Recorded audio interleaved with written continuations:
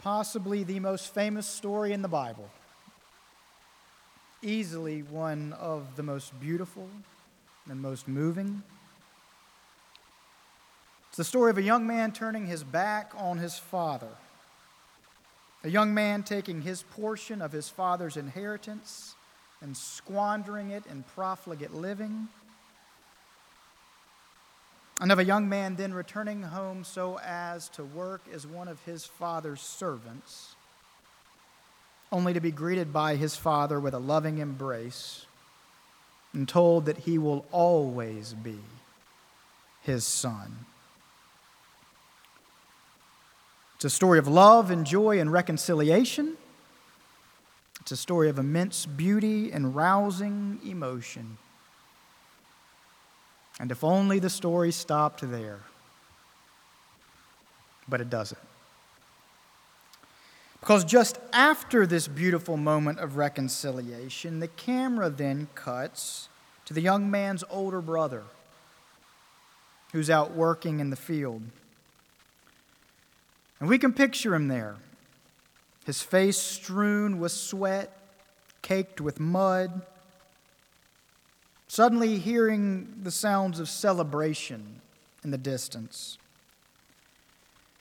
And we can see him stopping what he's doing and walking to the house, his steps getting quicker the closer he gets.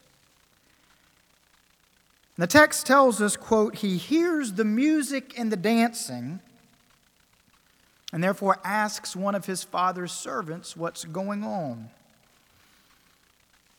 only to learn that which he's already inferred, which is that his younger brother, his good-for-nothing, lazy, wasteful, sorry excuse for a younger brother, has finally come back home. And so then in the next scene, we see the older brothers standing with their father. We see these two together just outside the house, the music and the dancing and the joy of the celebration indoors, palpable there outside, just in the background.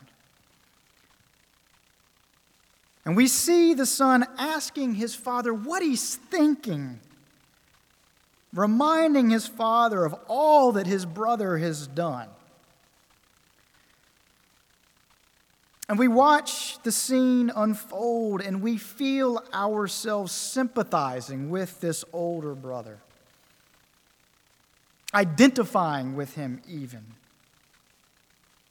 For who among us has not been in a similar situation? Feeling cheated and angered and embittered, knowing ourselves to be on the wrong end of an act of unfairness and injustice. Knowing ourselves to have been the ones who did all the work while someone else just coasted by. I know I have. It's infuriating. And again, if only the parable stopped there. But again, it doesn't. For then the older brother finally expresses the root of his emotion, the root, the origin, the derivation of his anger and his bitterness. For all these years, he begins, we can hear him, right? Been waiting with this one. For all these years, I've been working like a servant for you, and I have never disobeyed you. Yet you've never given me so much as a goat to celebrate with my friends. But when this son of yours, and listen to that language, when this son of yours comes back, you kill the fattened calf for him. And right there with these words, right there with this monologue, suddenly what was once a story about love and grace and forgiveness and reconciliation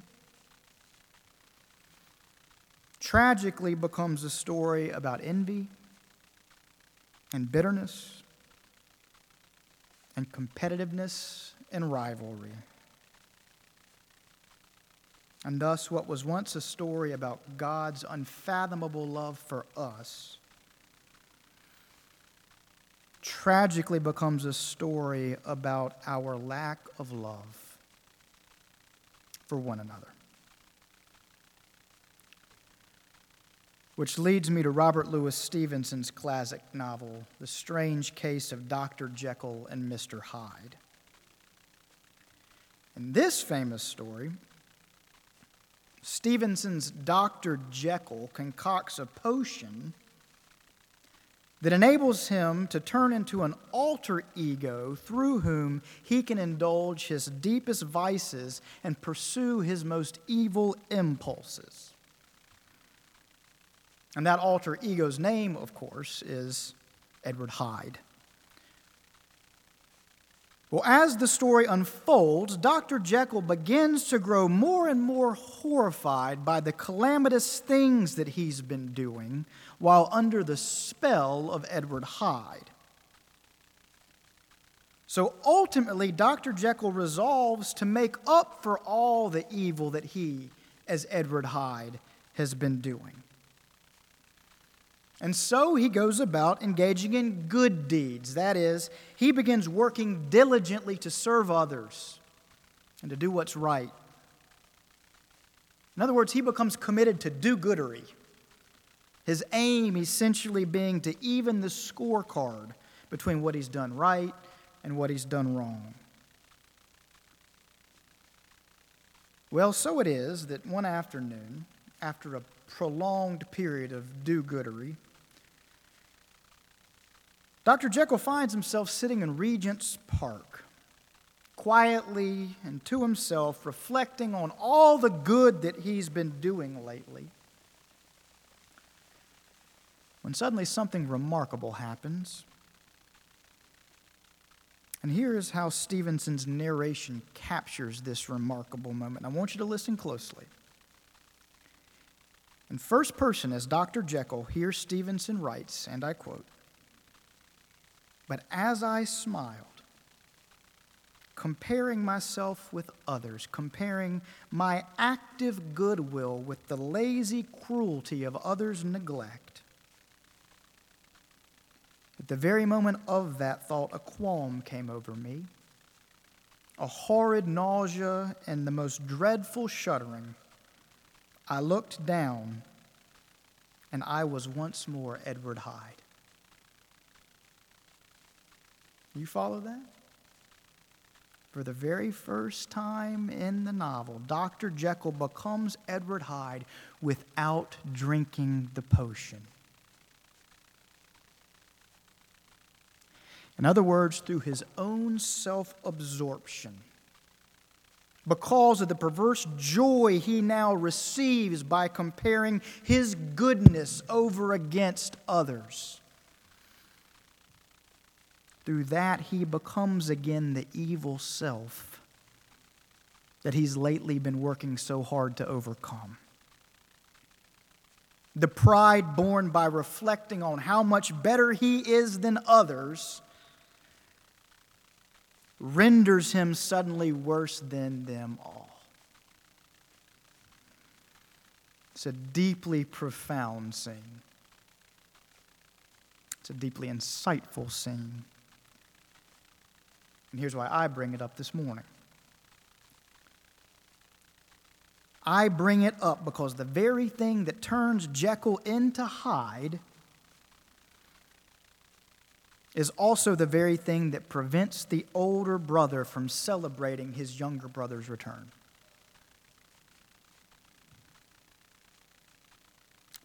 Beyond that, I bring it up because the very thing that prevents the older brother from celebrating the younger brother's return also happens to be the very thing that so often prevents us ourselves from truly knowing joy. Which leads me to Mark Twain, who very famously wrote, "Comparison is the death of joy." Comparison is the death of joy. Think about that for a moment. It's true. Meanwhile, listen to how C.S. Lewis elaborates on this same point, this same idea in Mere Christianity. Again, I quote, "We say that people are proud of being rich or clever or good-looking, but they're not. They're proud of being richer or cleverer or better-looking than others. If everyone became equally rich or clever or good-looking, there would be nothing to be proud about. It is the comparison that makes one proud, the pleasure of being above the rest. Once the element of comparison has gone, pride has gone." End quote. And that leads us back to the older brother. There is no question that the older brother is justified in where he's coming from. Let's face it, the younger brother doesn't deserve to be reconciled to his father. The younger brother doesn't deserve the unconditional love he receives. The younger brother doesn't deserve the celebration that is thrown in his honor. Thus, the older brother deserves to feel angry and bitter and resentful about what's happening. But here's the thing. The beautiful, horrible, intolerable, unavoidable thing about Christian faith. It's simply not based on just desserts. Unlike everything else in our human experience, Christian love, by its very definition, is not based on just desserts. Which means that in the end, Christian love does not and cannot lend itself to questions of comparison. It's never about who deserves it the most. For the simple reason, the simple bedrock reason, that Christianity teaches us that no one deserves it, but that nonetheless everyone in Christ receives it.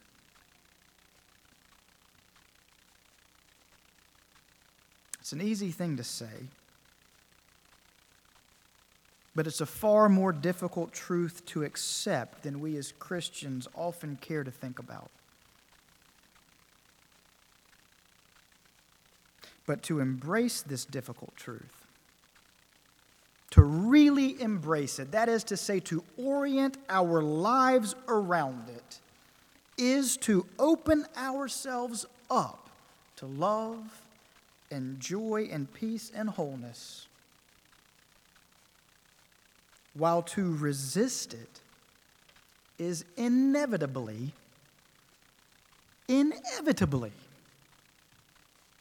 to experience anger and bitterness and envy and resentment.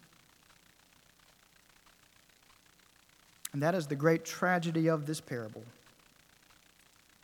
An opportunity for joy right there in front of him. The older brother is so full of bitterness he refuses to take it. A grand party happening right there in his own house. He's so full of resentment, he can't even enter it. It's not that he's wrong in thinking his brother doesn't deserve that celebration. He doesn't. It's wrong only in thinking that he does. And that is why the parable of the prodigal son remains such a powerful story. Because it is the story of all of us. Sometimes we are the younger brother, going astray and needing to ask for forgiveness. Sometimes we are the older brother, so busy comparing ourselves that we don't appreciate what we already have. Sometimes we are Edward Hyde, wreaking havoc upon everyone and everything in our path. Sometimes we are Dr. Jekyll, patting ourselves on the back simply because we are not Mr. Hyde. Dear family, living a life faithful to Christ is about remembering that we are both of them, both a Jekyll and Hyde, both younger brother and old, both unworthy and yet fiercely loved anyway.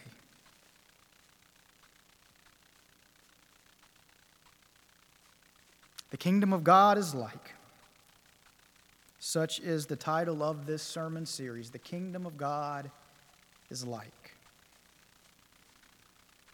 And from this famous parable, we learn this: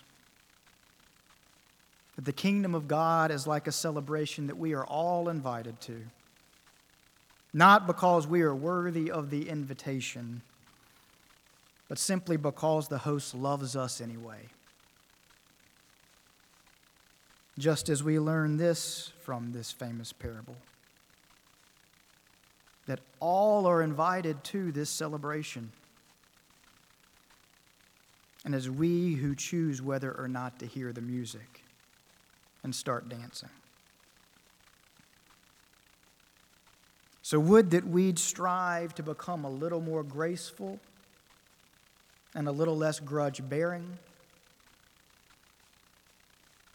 Would that we'd cease comparing and start communing. Would that we'd hear the music, and then rather than stand outside angry, would that we'd choose to enter the dance and celebrate. Amen.